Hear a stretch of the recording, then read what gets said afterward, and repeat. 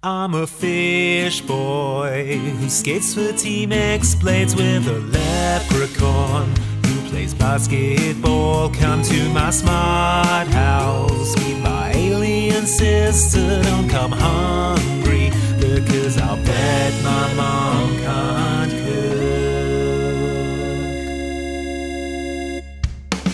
Hello and welcome back to Mom Can't Cook, a DCOM podcast. I'm Luke Westaway and I'm joined by Andy Farrant. Hello, Andy. Still going on, is it? Still going on. Okay, well fine, I'm here now, I suppose. I'm Andy. I am also an enjoyer of DCOMs. And one DCOM that I know you enjoy so much is the Disney Channel original movie Horse Sense. Horse Sense. God, it's hard to say. It's hard to say. Hard to love. Coming November 20th. What happens when you take this city guy out of the city? Nice boots. Can't play cowboy without him, right? Horse Sense, a new Disney Channel original movie featuring Joey and Andy Lawrence, coming November 20th. On Disney. You know, I'm really missing a great photo op here. Yeah, Horse Sense. I feel like your mouth does so much. You know what, listener? Sense. If you're listening to this podcast, already people think you're weird, so you may as well just try saying Horse Sense out loud, just to get an appreciation for how mouth-mangling it is. Wherever you are, in the queue for airport security. Hey, look, if you're in the queue for airport security, just whisper it. Just whisper lock eyes with the TSA agent and whisper Horse Sense. And if you're lucky, they'll be like, hey, I love that movie. Or possibly, considering the fortunes of the actors in it, I was in that movie. I can tell you there is approximately zero chance that anyone who you say Horse Sense to will say, hey, I love that movie, unless you're talking to Joey Lawrence or small Joey Lawrence, whose real name is Andrew Lawrence. Andrew Lawrence. Okay, there we go. Right, okay, we need to explain the Lawrence brothers. So this is one of two Disney Channel original movies featuring the Lawrence brothers. You might know Joey Lawrence, the eldest brother. He was in Blossom. He played Joey. He had a sitcom with Melissa Joan Hart called Melissa and Joey. But there were three of these brothers. There was Joey Lawrence, Matthew Lawrence, the middle brother, you might know as the boy from Mrs. Doubtfire. That was him. Of course. Yeah. And then the actual most famous one, because he was in Mrs. Doubtfire. He's not in this one. No. But he is in the other Lawrence brothers film. And the youngest, little Andrew Lawrence. Now, he was the most prolific in terms of DCOMs, because he had several to himself. He had a wrestling one. He had one where he clones himself. The Other Me. Which has, actually, sidebar, been removed from Disney Plus since we watched it. Why? I have a theory that The Other Me is about cloning.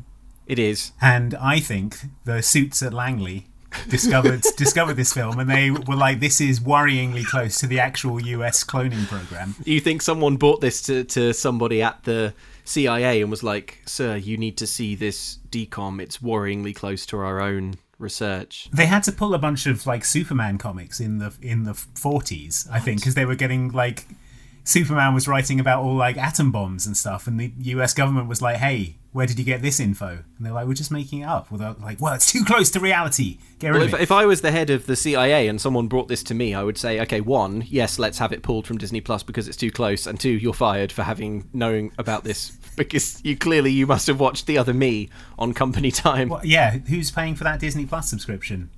Uncle Sam. Yeah, Uncle Bloody Sam is who. Yeah. Well, I think that's the only reason I can think of for why they were taking in a wholly owned Disney movie off Disney Plus. But generally, a frightening trend. What are we going to do if they pull all the Disney Channel original movies? If they pull Brink, I don't know what I'm going to do. We march on Main Street, USA. Who's with us? Who's with us? You just need to pay £80 to get into the Magic Kingdom, and then we march onto the castle, and then we can go on Space Mountain. It'll be and we say, day. look, we paid £80 to get in here. Isn't that enough to put Brink back on? Please, can we have Brink? Just give us the master tape and we'll leave. Yeah. So this is a Lawrence brothers joint. There are Joey and Andrew are in it. Oh, did you Google the phrase, by the way? Horse Sense. No, is it a phrase? Yes, it is. Okay. I googled it, and it is a phrase, and it basically means common sense, which makes sense in the context of the plot of the film, because it is about a man who has little horse sense and ends the film with a wealth of it. Well, yes, but also the main business of the ranch in this film is cattle. So it should be called Cow Sense. Oh my god, he's right. Horse sense. It's never going to not sound weird. It's about Joey Lawrence, who is a spoiled Beverly Hills rich boy, and he is visited by his down-home country cousin, Andrew Lawrence, who comes to visit, and he gets roundly ignored for 4 days while Joey Lawrence has a great time. And Joey Lawrence's parents say he can't go on his much-anticipated trip to Europe unless he goes out to the Montana ranch where Andrew Lawrence lives and spends some time among real folks learning the real ways of horses and such. That is an extremely good summary. I think the subtext to Horse Sense is that it is a tale of immense self-loathing told by Hollywood about how everyone in Montana is better than them. Yeah, it's like I mean, you know, this was it's a movie, right? So it's a Hollywood movie ostensibly, but it is about the vacuous and vapid pond scum that live and work in Los Angeles, and how everything they do is worthless and hollow and shallow, and meaningless. I think the writers of this were going through something. You know, you pitch in another what you scrape into your creative works are being ignored. This isn't how you pictured it when you were just a boy, and you just see a painting of a horse on a wall, and you think, there must be a better way. Well, maybe it started different, and then they announced that Joey Lawrence was cast and also executive producing the film. And the narrative twisted. Is he executive producing the film? Did you not notice his executive producer credit? Okay, well, this explains all of the scenes where his enormous arm muscles are prominently on display. All the characters are loudly admiring his muscles. Wow, how much can you bench, Mr. Lawrence? Well, let me break down my routine for you. This will be the next 15 minutes of film. Sorry, Mr. Lawrence, I just realised I called you Mr. Lawrence, and I should have said Michael, because that's your character's name in the film. Should we go for another take? No, that'll be fine. I'll be in my trailer doing crunches and curls, if anyone needs me. So, structurally, the first part of this parable, and I think it is a parable, on par with anything you'd find in a religious text. Yeah, or Aesop's Fables. Is about Tommy, the little one, going to Los Angeles. So should we talk about that? Should we talk about what it's like for Tommy in LA? Well, we need to start off and preface this by saying the mom in this film can cook, but that's because she lives on a ranch and she keeps it real. Okay, we will get into Horse Sense, but we have to talk about how we have shot ourselves in the foot very badly by calling this podcast Mom Can't Cook, which I promise is a recurring trope. It's a real thing in Disney Channel original movies, but the first three that we've covered feature mums that either are dead or smart houses or aren't relevant or can cook. The next one definitely, we promise, will feature a mum that can't cook. Otherwise, we're going to start looking real bad out here, Luke. We've got to find a mum that can't cook. I know. Fast. The next one absolutely has a nailed-on mum who just whiffs it in the kitchen. Yeah, on the regular. Yeah.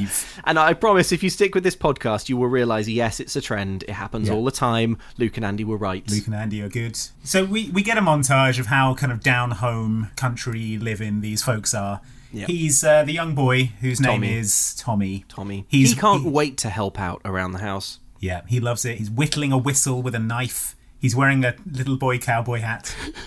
He doesn't have to dress like that. No. There are no cowpoke enhancing powers to his sort of silly tucked in plaid shirt. I don't know. And he's indoors. He doesn't need to have the hat on indoors. It's good protection if you're working the fields, I suppose. I think the context to all this, right, is that his father has sadly passed away, presumably run over by 100 horses. Yeah. I mean, they mention a sickness. I think it's implied that the sickness was being run over by 100 horses. Mm-hmm. So he's trying so hard to be the man of the house. Despite being like 9. I was looking for any sign in this film that Tommy goes to school. I think he is of the school of life, and he learns from the horses. He's like a sort of Mowgli figure. But Bagheera and Shere Khan and Baloo are all horses. Yeah. That's all very well, Mrs. Tommy, but it is a legal requirement that he attend some form of school. Don't worry, because in the third act, there is a throwaway line that reveals that Tommy at least has been to school, because he refers to some of his old school things. That doesn't suggest he's still in school, but hey, I think maybe this film is supposed to take place like across a halcyon summer, you know? Everyone's out of school. Makes sense. So I think that's what's going on. Do we ever see him read anything out loud? You want to test the literacy? I'm wondering if he can read. No, but we see him staring in angry confusion at several signs. That's true. The way the film opens is it contrasts the two characters. So we have the introduction of Tommy, who is down-home country boy, loves to help, full of good intentions and love for his mother and his branch and his family and the natural world, etc. And then there's Michael. We smash cut to Michael, who is being awoken by the world's strangest alarm clock. It's a TV with a mouth in it. A video of a woman's mouth. Okay, Andy. Yes. Who lives the kind of life where you wake up at 12:15 in the afternoon, but also sets an alarm for then? Is it an alarm that he set, or is it a sort of ambient thing that's like, right, that's enough? That's what I kind of got from it. Because it's a video of a woman's mouth saying time to get up over and over again. I assumed it was supposed to be a kind of rich people alarm clock. This is the bedroom of a rich person in a Disney Channel original movie, which means it's absolutely bonkers. So, it's got like racks and racks of free weights. It's got these like bubble tubes that sort of run from floor to ceiling and don't appear to have any function. Michael's whole house, I guess because it's a kids' film, right? So it has to be a sort of child's idea of how rich folks live. So, which is mostly bubble tubes. It's mostly bubble tubes and enormous stacks of VHSs. Like, can you imagine greater riches than an entire room full of VHS tapes? We're told that they have every movie because there's a sort of industry hookup that the family has, and there's a popcorn machine. And how the other half live, eh? Yeah, they've got popcorn. It all. We're told that Joey Lawrence is in school, despite being 35 years old. Yeah, right. Okay, so he's not in high school because he's studying land trusts. I think he's in college. Which is an extremely clumsy bit of foreshadowing. Yeah. So he must be in college or something. So his priorities are sleeping late, his own arms, and his girlfriend, who is the daughter of a famous movie director, the director of such films as Lethal Force, Tornado, and Tornado 2. There's no subtitle for Tornado 2, which I think is a missed opportunity. But yeah, Joey Lawrence's dad. I'm going to keep calling him Joey Lawrence. That's fine.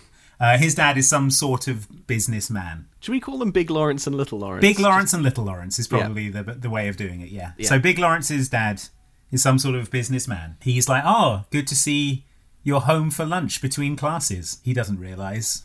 Little does he know. Big Lawrence has slept till noon. Disgusting. We are given this kind of contrast between the two attitudes that these sweet Lawrence boys have adopted. He gets a D on his paper as well. And it doesn't stand for delightful reading, dude. No. Which is his guess. What the D might mean. The fact that he got a D on his land trust essay is going to become an enormous plot hole in the film's third act.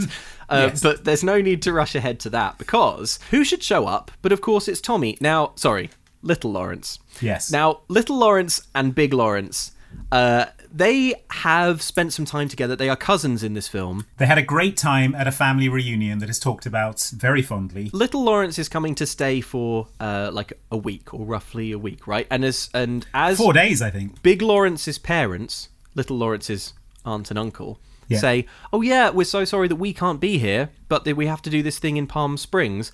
Like, reschedule. What the boy, you can move the boy's schedule. He's got to help his mom on the ranch." But if you got called away to a thing in Palm Springs, and your nephew was supposed to be coming to stay with you, you'd be like, well, I'm so sorry, but we have to reschedule or cancel you coming to stay with us. Because from a childcare perspective, the idea of having Little Lawrence come and basically just stay in the house by himself for 4 days under the stewardship of none other than your shiftless Big Lawrence I think they don't understand what a piece of shit their son is.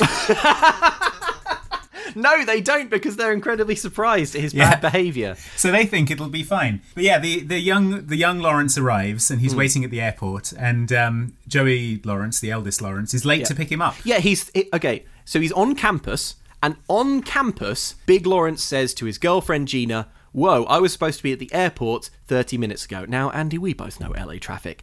If you were supposed to be at the airport 30 minutes ago... You're at a campus university, yeah. So you're nowhere near. At least 90-minute drive, possibly 2 hours. That little boy is with the police. And also, he's standing there on his own outside the airport in his little cowboy hat and his little cowboy shirt tucked into his jeans, and he's hooked his thumbs through his belt loops. Just to make sure everyone's first impression of him is a tiny cowboy. It's a tiny cowboy. I mean, possibly, if he put a hat down, people would give him money. He's like you could get a photo op. Look at the tiny That's true. It's like the Times Square naked cowboy. This is the LAX tiny cowboy. Go on, stand next to him. Get a You'll photo. look big and not a cowboy. Joey Lawrence's priorities are clearly spending time with his girlfriend, who they've only been dating for a short period of time. So they're still in that sort of honeymoon phase, and he doesn't want little Lawrence coming in, ruining things. Cramping so style. he's just like, I'm going to stick you in the movie room. We've got every movie you could possibly want. And then to illustrate that, he turns on the television and it's playing Brink, which is the best Disney Channel original movie. I mean, when we watched this for the first time, I think we both physically leapt to our feet. Punching the air in triumph. I believe it's Val from Brink, isn't it? And he's He's like doing sick moves. mid-air, just doing the most sick stunts, and you're just like, wow. So we get a kind of montage of the neglect of little Lawrence at the hands of Joey Lawrence. He's being looked after. There is a maid, so he's not just sort of roaming the house on his own. The maid is delighted to cook real food for a non-douche. Arlene is the maid. Yeah, she makes him sort of bacon and eggs and pancakes and all sorts of hearty food. And he cooks for her. This is the way my mum makes it, because these Hollywood phonies would never. Out here in Montana, we do things a little different. Yeah, we cook our food. Maybe it's old-fashioned. Maybe it's kind of silly in this modern world. But hey, if that's old-fashioned, well, then I guess I'm old-fashioned. Spiralized courgette? Not for me, thanks. I'll take a good home fries and a country steak. I'll eat courgette the way my daddy did, and his daddy before him. Raw, out of the earth. Out of the mouth of a mad horse that stole it. Yeah, he's keeping himself busy while Joey Lawrence runs around after his girlfriend. He's roping statues in the yard. He's playing soccer on his own. He's watching Brink. Now, obviously, little Lawrence doesn't get to do anything around LA, including go to Disneyland, which I think is pretty sad. But do you think there's an argument to say that he's actually having, like, the best time possible in LA? I was thinking about this and how I would react to a holiday where I was left alone in a giant mansion with a cinema room full of movies and tennis courts, radio controlled boats, swimming pool with a radio controlled boat, and chef. It would have been easily the best holiday I ever went on as a child. Yeah, you would say, well, this is tremendous news because now I don't have to drive anywhere. Yeah, exactly. And Joey Lawrence does feel bad about not taking him to Disneyland, mostly because he gets bollocked by the maid. Yeah. He's like, he wakes up at his normal time and he says, today we're going to Disneyland now. 12:15. Well, he wakes up. If he wakes up at 12:15, I'm opening Google Maps. He's all right. He's had to shower. He's had to do his hair. He's had to get dressed. It's easily 1 p.m. by the time he walks into the kitchen and announces 1 that p.m. that's the is day. generous, but yes, let's go with that. We don't know where in Beverly Hills he lives, do we? So let's just put the Beverly Center as a kind of central location. What day is it? It's a Tuesday, isn't it? Yeah. That's actually the day we're recording. So if I look at traffic now, 6:30 in the UK time, it's going to be pretty close to the traffic that they would be facing. Well, I mean, this is traffic from 1999. I don't know how different traffic was back then. Is there a historical traffic data website we can pull up? Traffic data. Yeah. geohub.lacity.org has... How long would it take you in 1999 to drive from Beverly Hills to Disneyland? They've got all the facts and figures, and it's all public and searchable, but also complicated to look at. All right, let's just go with it Let's call it an hour. Best case. An hour's drive. Okay, so then you've got to park. The point I'm trying to make is that you have not given yourself enough time to have a good day at Disneyland. No. And this is 1999, which is the year that FastPass launched. Okay. It launched late 1999. And even if it had launched, I don't think Joey Lawrence would be engaged enough with the marketing to have embraced the FastPass system. That's not the impression I get. Best case scenario, they're in the door 2:30 after they've parked. That's 3 o'clock. After they park, I reckon they're through the gates 3 p.m. 3 p.m. Got to remember, little Lawrence has little legs as well. You know, he's not striding purposefully like we would. Yeah, I mean, They've set themselves up for the worst Disney's Day ever, basically. Yeah. But the fact is, they never make it to Disneyland because Big Lawrence gets a call from his girlfriend. Her dad's in town. He wants them to come to the racetrack and hang out. So he dumps little Lawrence at the kiddie corral, the soft play area. He eventually makes it back and... he gets involved in a car accident, which is basically, his fault. He's rushing, he's clumsy, and he fails. Well, he's aware that he's missing the best part of the Disney Day, so... Exactly, yeah. I mean, I would have just said that to the woman. Yeah. I said, look, it's 4 p.m. Fast Pass is not a thing I'm aware of. Fast Pass is nascent technology at best. Fast Pass is nascent! Nascent! Incidentally, can I just say her dad is a movie director, and I like how they visually represented movie director in this film. It's a bearded man wearing a silk ascot tie, and he says, "Looks like you picked another winner." I mean, file under the deep self-loathing that Horse Sense exudes from its. Look at this pore. asshole, everyone! He directs movies. Yeah, this film hates films, hates that it's a film, hates where films are made. Okay, so. I think at this point we can sort of move on to the part where, as punishment... Oh, no. No? I don't think so. No? Can we? Okay. No, I think we need to talk about the fact that Joey Lawrence drives to the children's soft play area, runs in screaming, and then climbs inside... Oh my God, of course! Climbs inside the children's play structure as an adult man who was not there with an accompanied child. He runs straight in, launches inside it, and then has some kind of medical episode while he's there, which is sort of indicated with the screen going all wibbly wobbly. Like, being in a soft play is not that overwhelming to the senses. I think there's something wrong with his heart or something. I think we have to assume that him and his girlfriend's dad were doing cocaine at the races. I mean, I think, we have to. Well, horse tranquilizers at the track or something. Because, he falls down a slide, sort of crumples to the ground as if dead. Yeah. And then, the woman who runs the world's least secure kiddie zone is like, oh, yeah, that kid left. Someone called and said, can I... Help yourself to another one if you want. I obviously don't care about children's safety because I let this raving man in off the street. I can't believe we nearly missed the bit. I mean, I think it's the film panicking, and rightly so, that it's gone this far without anything funny happening. Yeah. So, well, I mean, and then he does finally catch up with little Lawrence, who's heading to the airport, and he says, "I was at the races." And Andrew Lawrence, he says, "Oh, that's bad. They abuse the horses." And then Joey Lawrence says that you can't abuse horses. Which is it's a bold stance to take for someone who owns several horses. And then little Lawrence is like, "Oh, if you ever make it out to Montana, I'll be sure to return the favour," in a very ominous fashion. Ominous is right, because Big Lawrence is sentenced to a month's free unpaid labour on the Little Lawrence farm. So he's off to Montana. Yeah, he arrives to live real. He seems to fly there in a private jet. It's a little twin prop plane. Now, I think probably what that's meant to imply is where they live is so remote that he took a regular plane somewhere and then he had to get a smaller plane to a local airfield. Right. Okay. He's dressed like a professional gambler, I will say. He's wearing a leather blazer, a big, wide-brimmed black Stetson, and these incredibly elaborate Italian leather cowboy boots. I feel like at this point, the film starts to make some serious missteps, because what it wants is for us to think, look at this vapid, shallow LA man dressed like an absolute casual with his stupid style over substance footwear and hat.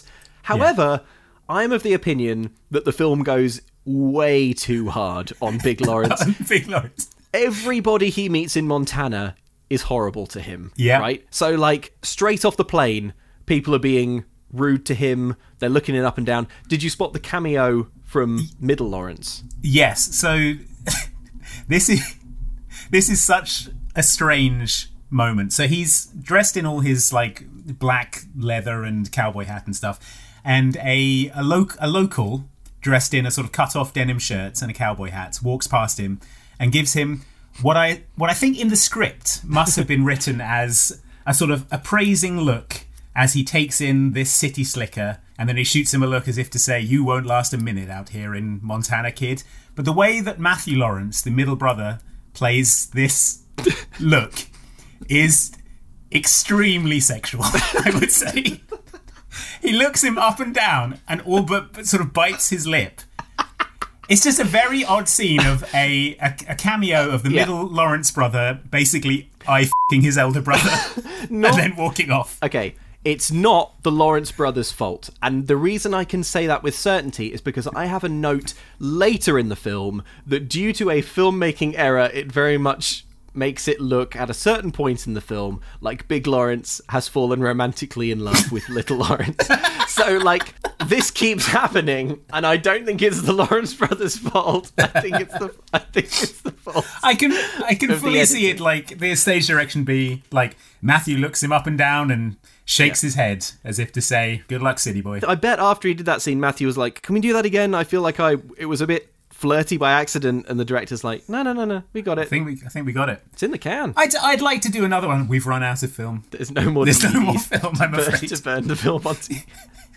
So everyone in Montana is actively unpleasant to Big Lawrence. Yeah. He gets in the car with his aunt and Little Lawrence, and he says, "Is there anywhere around here I can get a latte?" Yeah. And she says, "Oh, you won't find coffee here in Montana." Yeah. Oh. Yeah. Oh. The big man. City boy wants coffee with milk in it. It's called milk coffee. Yeah. Oh, I think they'll do you a soda at the diner. Does the diner not do coffee? I reckon the diner probably does coffee. When he meets the farmhands who work on the ranch, who are called Twister and Mule, Twister grabs his hands and looks at them and is like, "These hands you've never worked a day in your life." At this point, I would just point out, he's there for a month and he's working for free. So yes. I'm sorry. And actually, that was the point where my sympathies swung like a compass needle. To Big Lawrence. To Big Lawrence, because, everyone is quite unpleasant to him. You ain't worked much, have you? Twister's the backbone of the ranch here. And I don't know what we'd do without Mule. There's some nice boots you're wearing. Thank you. Thanks. They're Italian leather. Does that mean the cows moo with an accent? No, that means they're high quality and expensive. Yeah? Well, boots are boots to me.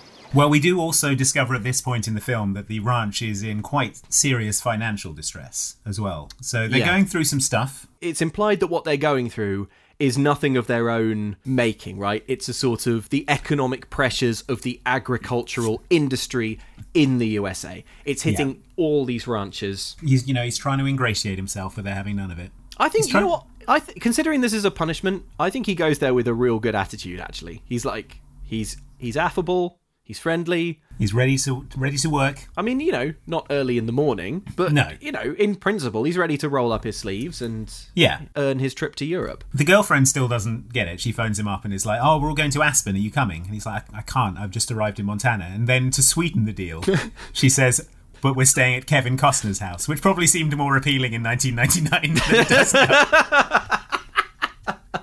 Also, then later in the film, there's a Dances with Wolves reference that Gina makes. So Gina has Costner on the brain. Can we talk? I think I would like to devote a whole section to the pranks, the various goofs and spoofs that they play on Big Lawrence. I have one note about the breakfast scene, and then we can move on. Okay. Joey Lawrence says, "I've never seen eggs that colour. The eggs are white and yellow." Yeah, right. They're the colour of normal eggs. That made me do some Google searches to try and figure out, were eggs a different colour in the 90s? If you green or something? My parents used to keep a few chickens, right? So in our garden when I was younger. Home style ranch, exactly. Where you lived the old way. I lived the old way on the Westaway Ranch. So, we would sometimes go and have eggs, and those eggs were laid fresh that morning for breakfast, and they looked exactly the same as the ones you get in the supermarket. And they said that's the colour eggs are supposed to be if the chickens haven't eaten anything phony. I think maybe it's a reference to, how eggs in America are white and eggs that are over here are brown. Yeah. And they're white because they get washed off or something in a factory. But he's looking at a cooked egg at this point. Yeah, right. Hang on.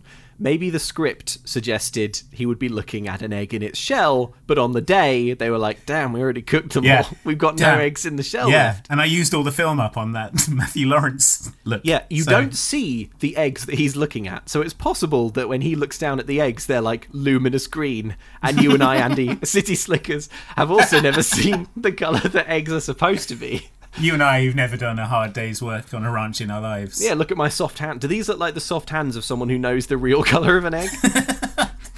You make me sick. You and your turkey bacon and your lattes, your coffee with milk in it. No wonder Twister is like, God, I can't believe you come here to work for free for a month. Yeah. I can't wait to drive a fence post through your throat in a fight in the ranch later. The ranch is in considerable financial distress, as we've discussed, but maybe they should have taken on some sponsors. Yeah, right. Maybe that would have saved the ranch. You ever think of that? No, you didn't, because you're all about horses, and if you'd maybe listened to some of the big city ideas, you could have saved the ranch, idiots. Did they even think about going to Insert Coin, the people who make cool official clothes and other stuff based on the video games you love, and saying, hey, do you want to sponsor our ranch? I'll wager they didn't, Andy. Because if they had done, they would have found Insert Coin, and I think I can speak for them on this, willing to sponsor any ranch or horse. Yeah, and they've got t-shirts and clothing based on all of your favourite video games, none of which were around in 1999. No, well, some of them were. Doom, they've got Doom range. Doom. Can you imagine working the ranch in a cool Doom hoodie? You don't have to imagine if you go to insertcoinclothing.com and buy some of their cool Doom clothes and then go work on a ranch. I guess that's the hardest step. Yeah, I mean, it's a multi-stage process. You'll get there. If you go to www.insertcoinclothing.com, you can use our code MAINFEATURE, MANEFEATURE, to get 20% off online orders, not including bundles, charity items, gift cards, or postage, or ranch-saving purchases. Each code is one use per person, and they'll be valid until the end of 2022, so get on it. And that gives you plenty of time to get a cool video game t-shirt and try to put it on a horse. Yeah. Fundamentally, being a mammal, the horse does sort of have arms and a head. Yeah, but it's a lot harder than it sounds. It's one of the requirements to become a rancher. It's like you can stay on it if it's bucking, like all the medical problems a horse can have, and finally you got to put a t-shirt on a horse. Thank you, Insert Coin, for sponsoring Mom Can't Cook, cool official clothes based on the video games you love, and again, they will put clothes on any horse and sponsor any ranch. Absolutely. Little Lawrence has a sadistic streak, I think it's true to say. He feels slighted by his experience in Los Angeles, and now it's payback time, and he's going to take it out of Joey Lawrence's ass. You know what? He's going through a hard time. He's lost his father. He was trampled to death by 100 horses. But frankly, there's no excuse for the kind of BS that he pulls on the regular. Okay, prank number 1. He lets him believe that it's okay to stay up late, knowing full well that he's going to have to get up at like 4:30 in the morning. Okay, getting up at 4:30 in the morning is fine, but how does he wake him up? He bangs a triangle. A triangle next to his head. Who has a triangle? It's for waking up Joey Lawrence. He ordered it special. Sent away to the catalogue. He had Twister help him smelt it. Yeah. So he's miserable and tired. Yeah. And then the first task that he gives him is to move a load of manure. So it's got to go from one place to another. Yeah. And he leads him to the pile of manure where there is a shovel and some gloves. And he says, well, you'd better get started. Now, in that situation, I think you would be entirely forgiven for thinking, okay, I need to use the shovel to move the manure, which Joey Lawrence does. It's probably the longest manure shoveling scene in any DCOM. It takes a long time. Joey Lawrence at several points falls over and gets manure in his mouth and eyes. Yeah, and is menaced by an angry bull that is just nearby. And then the twist, the prestige here, the reveal, is that there was a tractor behind a shed nearby that he was supposed to use that no one told him about or taught him how to use. It's heavy farming equipment. You can't just get on and guess how it goes. Yeah, you need right. to be shown. How's about this for a prestige?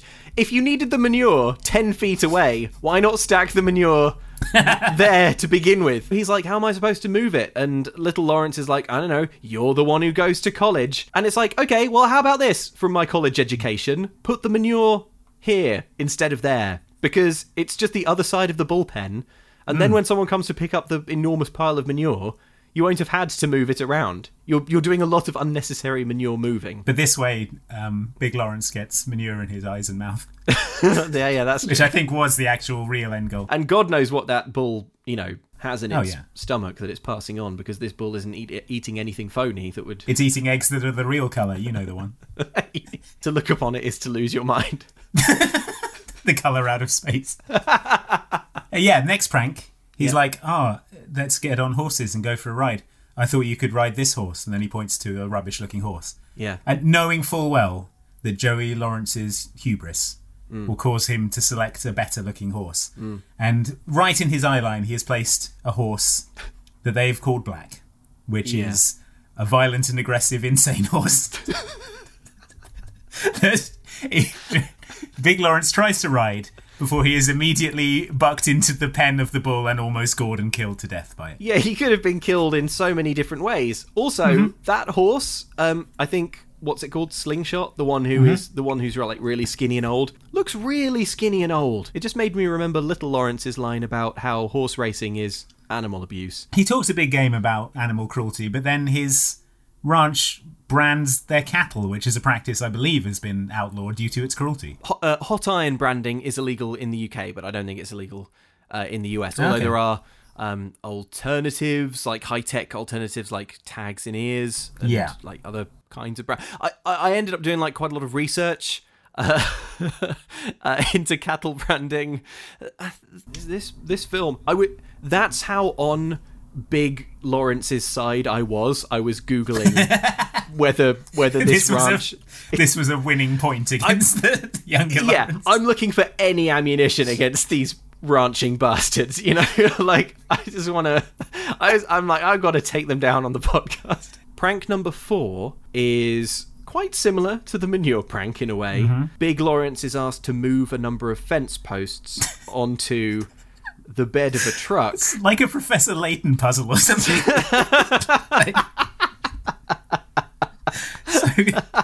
So convoluted. And it's one of the really annoying ones where you're like, the actual answer was a secret pixel in the corner of the screen that you missed. He loads all of these fence posts onto the truck, and then all of the ranchers ride up and are like, hey, you stupid idiot, didn't you know that truck doesn't even run? You were supposed to put him in this equally beat up looking truck that's hidden from view. That's hidden around the corner, you clown. I'm beginning to see why this ranch is failing. It's inefficient practices. They're too busy devising cruel pranks for city slicking Big Lawrence.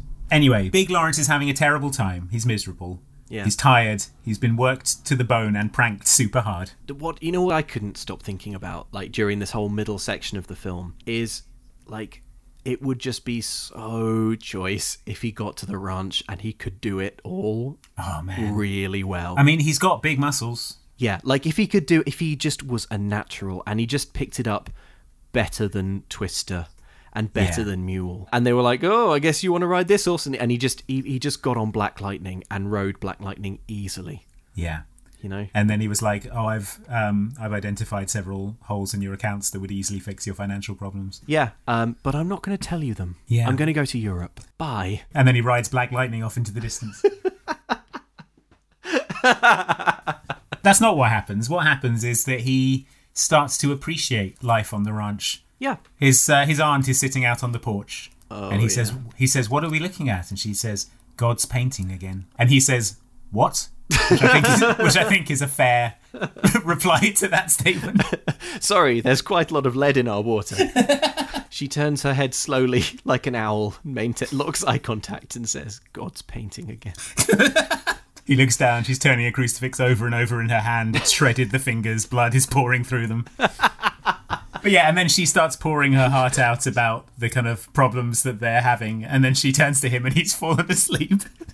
Which is such a wild thing to do in that situation. I know. So, I think the lowest point that he experiences, right, before he decides to turn his act around, is the moment where he's out on the ranch. He's on wolf watch, right? Yes. They put this inexperienced rancher who can't ride a horse properly, they send him out to be first watch for wolves. Can we read this as an assassination attempt? I mean, I think so. Then Gina phones him, which he's not expecting, and the ringing of his phone causes the cattle to stampede, and in an absolutely wild move, Big Lawrence is running from the cattle and reflexively uses his cell phone to call 911 and calls the police on the cows, even though we know that the rest of the ranchers are within earshot. There's been a criminal stampede. These cows must be arrested. You need to come here and shoot all these cows. Yeah, it is. That's a weird thing to do. But it's all up from here, right? Because they have him and Little Lawrence have an enormous row. Did you write down what Little Lawrence says in that enormous row? Not word for word, no. I did, because I really loved it. He says, "There's nothing about you I like or respect." Wow. Can't believe I used to wish you were my brother. There's nothing about you I like or respect. Yeah, no, I do remember that, now that you mention it. However, Big Lawrence has decided that he actually wants to save the ranch from its financial dire straits. And look, he's a business major. He's got a plan, and that plan is a pyramid scheme. That's such an amazing... They smash cut from him talking to his dad and saying he's going to find a way to save the ranch. I've got to do the right thing and save this ranch. To him pitching a pyramid scheme to bloody Twister. So you see, Twister, I put in $1,500 and you put in $1,500, but we get a cool $1 million. Oh, man. It's so choice. The way it just... He still doesn't get it. But this is just after he has a long conversation with Andrew Lawrence about the wild horses that live on their property. Yes. These are a herd of wild horses. He's named all of them. He loves them. Very special to him and his dad. He says that, my dad always used to say that wild horses bring us good luck. Guess he was wrong. That was the point at which I assumed that his father's cause of death was being kicked to death by a wild horse. Run over by 100 horses. Yeah. Again, no cause of death is given. No. When they say he was sick... Yeah, I would be sick if I was run over by 100 horses. Yeah, he was on his deathbed. He lingered. Yeah. That's the problem when you're stampeded. You can live for weeks. If it's a gut wound, it's gut stampeding. But yeah, so his current plan is a pyramid scheme. Yeah. It's not working out. But he does feel bad for the family. He wants to help in any way he can. And one way he decides he can help is by finishing the treehouse that Tommy and his dad were working on. And that he wants to get finished before they have to move out of the house. So showing a previously unhinted at talent for carpentry. Yeah, right. He flawlessly finishes this treehouse, at which point Tommy returns home, flies into a rage and kicks it to pieces. I have a note here that I don't think it was supposed to be as funny as it is. Watching Little Lawrence fly into a rage and kick down a treehouse. He's like, with his little legs, he's sort of kicking over. He's like pulling the bits of wood off, and he's still dressed as the famous LAX tiny cowboy. So, watching him go buck wild on this treehouse is pretty entertaining. I think it's supposed to be the most emotional scene in the film, but it is unfortunately pretty funny. As these scenes play out, we are kind of getting in a sort of broken montage. Big Lawrence generally improving his attitude, learning to work the farm, learning to work the land, learning to hate his LA girlfriend. Exactly. She's like, Leonardo DiCaprio is going to be there. He saw 5 minutes ago, which is rich coming from someone who's acting in a film with Joey Lawrence. Yeah, it's like, come on, Gina, like way to date your comments there, because exactly. Like Leonardo DiCaprio is going to go from strength to strength. So you look Oscar-winning actor. You look like an idiot now. Yeah. How many Oscars do you have? 1 for Horse Sense. I think the sort of the big turning point for their relationship is when they rescue a horse that's trapped in mud. Thank God we're finally talking about it. The quicksand mud. The wild horse Tommy Boy is going to die. That's the promise. You just gotta get him out of there, Michael. Wild horses stress really easy. They could die from it. Okay, all right. But I'm gonna go out there. No, let me. I'm later. All right, just be careful, okay? I will. And then they get there, and I don't think Tommy Boy's gonna die. I think Tommy Boy's sort of lying down in a puddle. Tommy Boy's sort of up to its knees, or whatever the horse equivalent of your shoulders is, in mud. Is stressed out, and I guess this is why they emphasise that wild horses can die of stress, which, from an evolutionary point of view, feels like a misstep. Yeah, we had to let the wild horses finish trampling Dad to death, because otherwise they might have died of stress. Once they've started, you have to let them finish. You have to let them finish. I had to and it took them it took them days. Dad would keep getting up, and it looked like he was. The thing is, Dad, he was a real old pro rancher. He knew that they had to finish as well, so he took it all on the chin. Literally, he lay down and unbuttoned his shirt. To give their hooves freer access. Hey, Tommy boy. He drew a little X on his chest. He said, "Hey, Tommy boy, here's my heart. Stop it with your hooves. Go inside and help your mum with the dinner, son." I don't want you to see this. Ah! Okay, yeah, so the two of them do rescue Tommy Boy, and here's where I have my notes that the editing of the film goes absolutely buck wild for a few minutes. I don't know how else to describe it, but the way that little Lawrence rescues the horse, he's like massaging the horse. It's all in slow motion. There's this sparkly instrumental thing playing, which is just cinematic shorthand for these people are falling in love. Right? And like Big Lawrence, he's like looking at him significantly, and then it cuts to these kind of slow-mo shots of horse massaging, and it's very romantically edited. And the horse it's a wild, untamed horse that is symbolic. Yes. Of a kind of wild, untamed relationship. This is a scene straight out of a period drama, a bodice ripper. I feel like maybe the screenwriter had this scene in like a different script, which was a rom-com, and they're like, this film's coming in at like 42 minutes. We need horse. I've got a scene about a horse. Yeah. It's set on a farm. We'll just I'll simply replace the the well-to-do city belle and the lusty rancher the lusty rancher with these two cousins. It'll be fine. Then things get weird, because in the next scene, immediately after this, Big Lawrence is going home. He's in the car. Little Lawrence rides up alongside and gives him the whistle as a symbolic sign that they are now best friends. And then in an extremely oddly edited sequence, it starts flashing to the racetrack. It was not clear to me that we were flashing forward in time.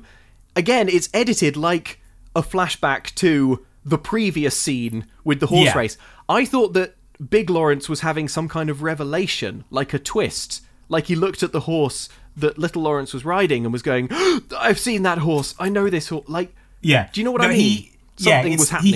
He has a change of heart and decides that he wants to stay and save the ranch. But he has it like 3 days later in Los Angeles. You know what? That's basically it, right? That's at the root of why this scene is odd. Because and he has it because he's at the races, at the horse races, and he sees a horse bucking and being whipped and going wild. And even though the horse's jockey is right there, and look, maybe it's animal abuse to race horses, but I reckon the jockeys know how to calm them down. Yeah, but no, they don't know like a Montana rancher who has magic horsepower. So. Yeah, who's been doing it for like 3 weeks or whatever. Yeah, so he steps in, all Chris Pratt in Jurassic World, like. Yeah, and he's like, "Whoa!" with his open palm extended. Whoa, no one's gonna hurt you, boy. Hey, boy. Hey, come on. Hey, I've done 3 weeks of ranching. I've got horse sense. Yeah, I've got horse sense. It's 2 words. Horse sense. Horse sense. Look, just calm down, all right? Horse sense.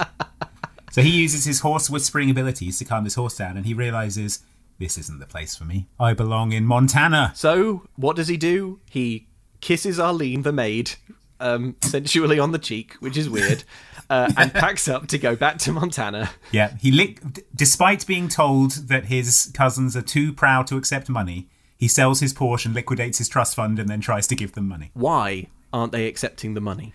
Is it just basically like halfway through the writers realised they had a massive problem here because they had introduced a farm in trouble and a character from an extremely wealthy family?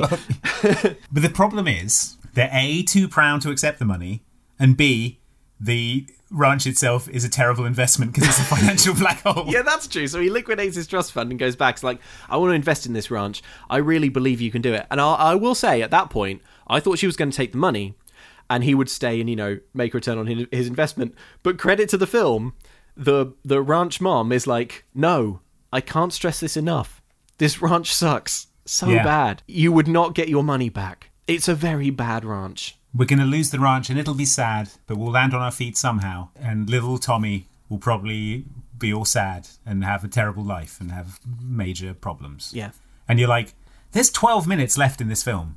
Like, they're going to turn this around pretty quickly. We're heading into Act 3 now. I would say, obviously, as well, Big Lawrence goes out to the car and he tells Gina, who's waiting there, in the fancy car, Gina, I'm not coming with you to Europe. And obviously, what this is supposed to do is show personal growth. But he's just let Gina down in the exact same way that he let little Lawrence down at the beginning of the film. Like, it's the exact same thing. She'd be like, this is exactly what you did to your cousin. Like, you promised you'd do something and then at the last minute just bailed for no reason to go do something else that you thought was more important. They have a month-long itinerary planned.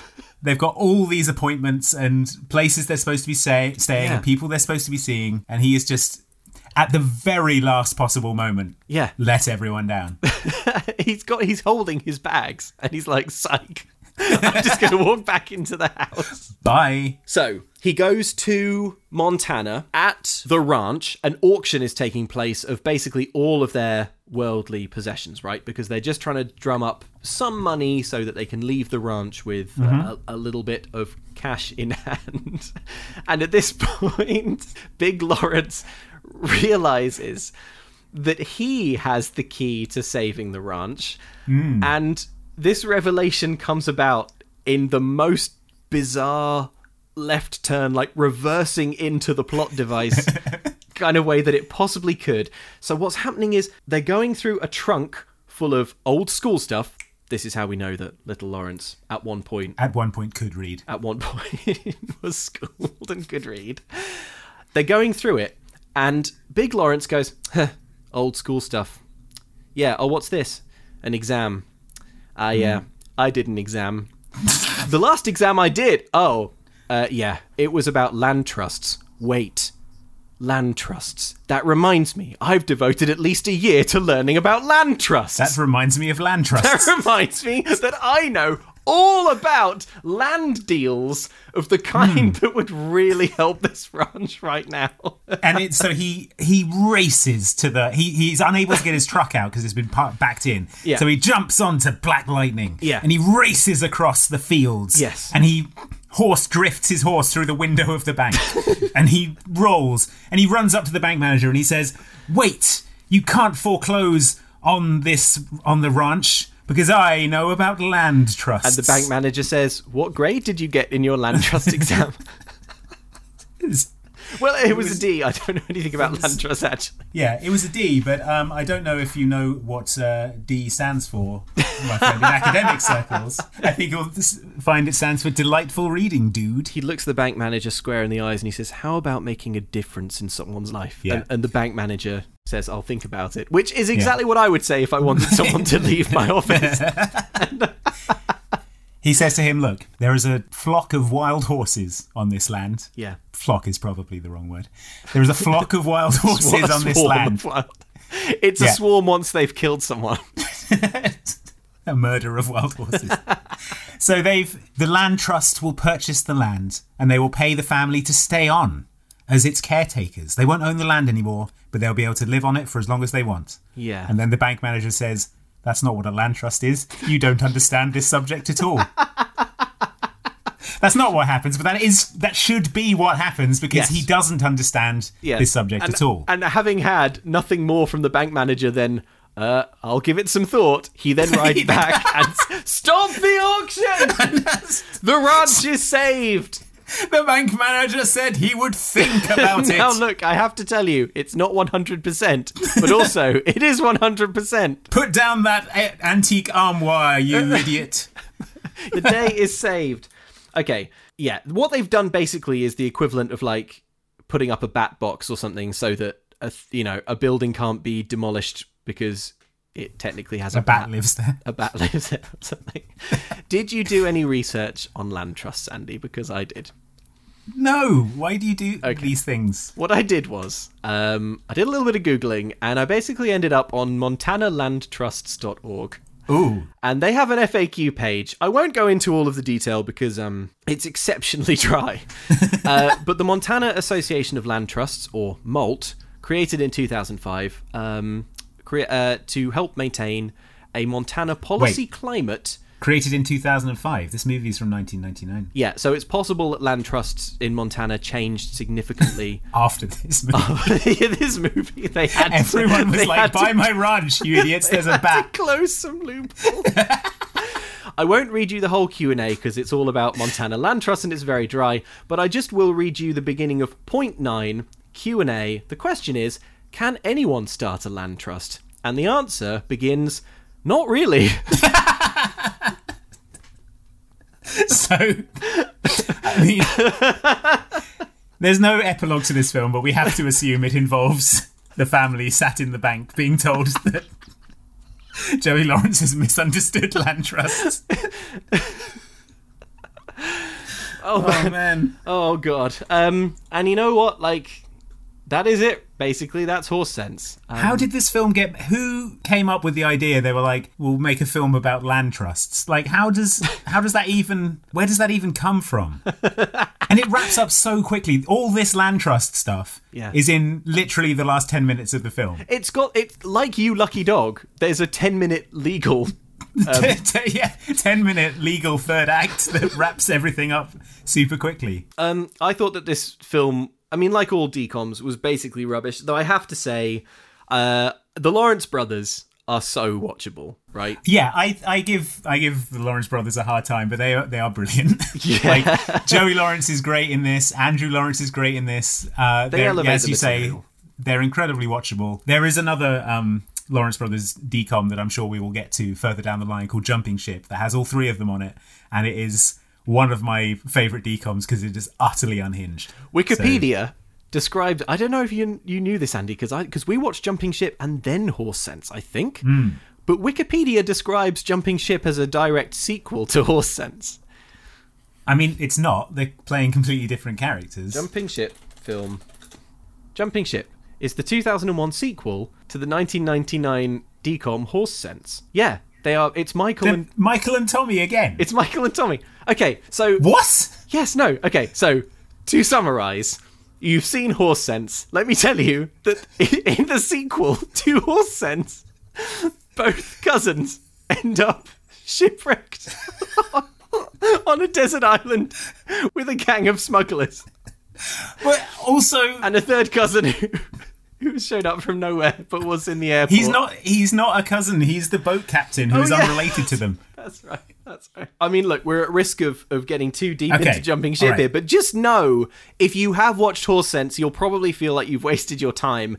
And in a way you have, but it does have a sequel. It is required reading for Jumping Ship, which is utterly bonkers. That's not next time, though, is it, Andy?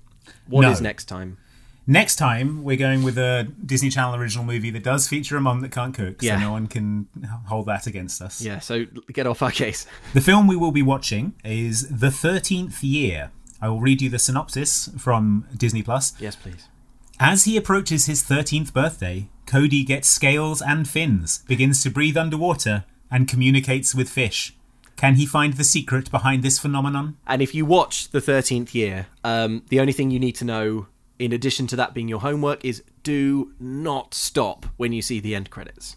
Oh, yeah, because there's a bit of music. We're going to be devoting at least 20 minutes to the discussion of the bizarre theme song, thing that happens musically when the end credits begin. So just be aware of that. So either watch The 13th Year, or if you'd prefer, you don't have to watch it. You can just listen to us recap it for you. Yeah. Maybe that's the way that you like to enjoy this podcast, and that's totally fine as well. It's entirely possible. We've in fact, let's move on to a little bit of feedback, because it's been really, really awesome. You folks have been flooding the inbox. Imagine our delight and surprise to find that the podcast is popular and people want to somehow engage with Disney Channel original movies and us. And write us lovely messages. So thank you so much, everyone who wrote in. There were a lot of messages. It was tough to pick a few, but I have picked a few for a sort of mailbag. Andy, would you like to hear a few? Great, I would love to, yeah. Well, Jen writes in to say, on the subject of You Lucky Dog, can we talk about the unmistakable correlation between You Lucky Dog and Knives Out in the opening scenes? Rian Johnson has a lot to thank this movie for. That did also occur to me watching it. That sort of the opening sequence and the way that the murder mystery is set up is very Knives Out. Very Knives Out. Do you think that Rian Johnson has watched You Lucky Dog? I mean, I think we have to assume yes. And he was not just watched, but stolen. Stolen wholesale. Yeah, thought to himself, I could steal this, but what if it weren't a dog, it was Chris Evans. Jen says, of You Lucky Dog, of the two so far, my favourite. So, You Lucky Dog. Wow. What's wrong with Smart House? Speaking of You Lucky Dog, here's a theory from Anon, thank you for your email, who says, I think they seem to be trying for a heartfelt plot about an orphaned kid who lost his best friend and closed off his psychic gift from the pain, only to find himself opening up again and thus learning how to live, thanks to Lucky, which I think very neatly encapsulates the sort of character arc that You Lucky Dog completely misses. It's a very generous reading of the film. In that the film would be good if this were true. And you're like, yes, it would be if that were ever hinted at or communicated in the film You Lucky Dog. Yeah, I think that's another one of those things where if you suggested it to the writers, they would be like, oh yeah, we should have done that. That was better. But there's no film left, unfortunately. We ran out of DVDs. Tyler says, I didn't get the Disney Channel growing up, so most of the DComs are new to me in all their auspicious glory. I did, however, live very close to the filming of High School Musical, and actually went to school with one of the actors who played a member of the basketball team. Oh, that's cool. His personality on screen was surprisingly similar to reality, in that he didn't have any speaking parts in the film, and he and I never spoke in real life. That is very good and interesting, although I will repeat, we're not interested in High School Musical. Yeah, a few people have said, are you sure you're not interested in High School Musical? And yes. Yeah, we're not. And Jamie writes in to say, for a brief moment, I was almost convinced to watch Smart House, then later realised that if I did, I may accidentally tell someone I've done so. Since we are no longer in a lockdown, this could ruin my entire brittle social life. Yeah, well, imagine launching a podcast that is basically telling everyone that you've watched Smart House. Look, that's the whole point of the podcast, right? So that you don't have to talk about this with people who don't get it. Yeah, I thought maybe we'd get away with it even launching a podcast, and then it turns up in the iTunes charts next to Quentin Tarantino's podcast, and then he's probably looking at the charts himself, and he's like, oh, I see Andy and Luke have watched Smart House. So now Quentin Tarantino knows. Yeah. So thanks a lot. Kermode and Mayo, they're also in the top 5. A film critic I respect enormously, Mark Kermode. I hope to one day be in his orbit, and now he knows I've watched all the DComs. He knows that you watched them and has no respect for you now. Well, if you want to help keep us in the eye line of people we enormously respect and who we don't want to know that we're doing this, the best way to do it is to write a review for us, a positive review, hopefully, on iTunes. So many of you have already, and we really appreciate that. Did you know that Stickers Are Fun for All has given us a 5-star review, Andy, and writes 0 out of 10. The mum in Smart House was both not a mum and was an excellent cook. That's a fair point. But as I say, we're getting to it. There will be. We'll get to a bad cooking mum. And Ewan Morse, thank you for your review, who has written, this is the sort of conversation that you would have in the pub, but it's actually as funny as you remember it, rather than just fevered ramblings of the dispossessed proletariat. So yeah, thank you so much for all your reviews. You can get in touch with the podcast at momcan'tcookpod@gmail.com. If you enjoyed this and you want to and you do want to tell the world that you watch DComs and listen to this podcast, we have merch, official merch. Where can people find that, Andy? If they go to momcan'tcookstore.com, they can find all sorts of cool apparel. Yep. Stickers. Posters. Posters of kick butt video screens. You put that on the wall of your Smart House. So Pat will floor absorb it ASAP. Yeah. So yeah, check it out. As we said earlier, the film we'll be talking about in 2 weeks' time is The 13th Year, which is where the fish boy in the theme song comes from. Yeah, so we've got a mum who can't cook, and we're ticking off some of the intro lyrics. So just absolutely classic DCOM. You're welcome. Enjoy it, folks. All right, thanks for listening, everyone. We'll see you in a couple of weeks.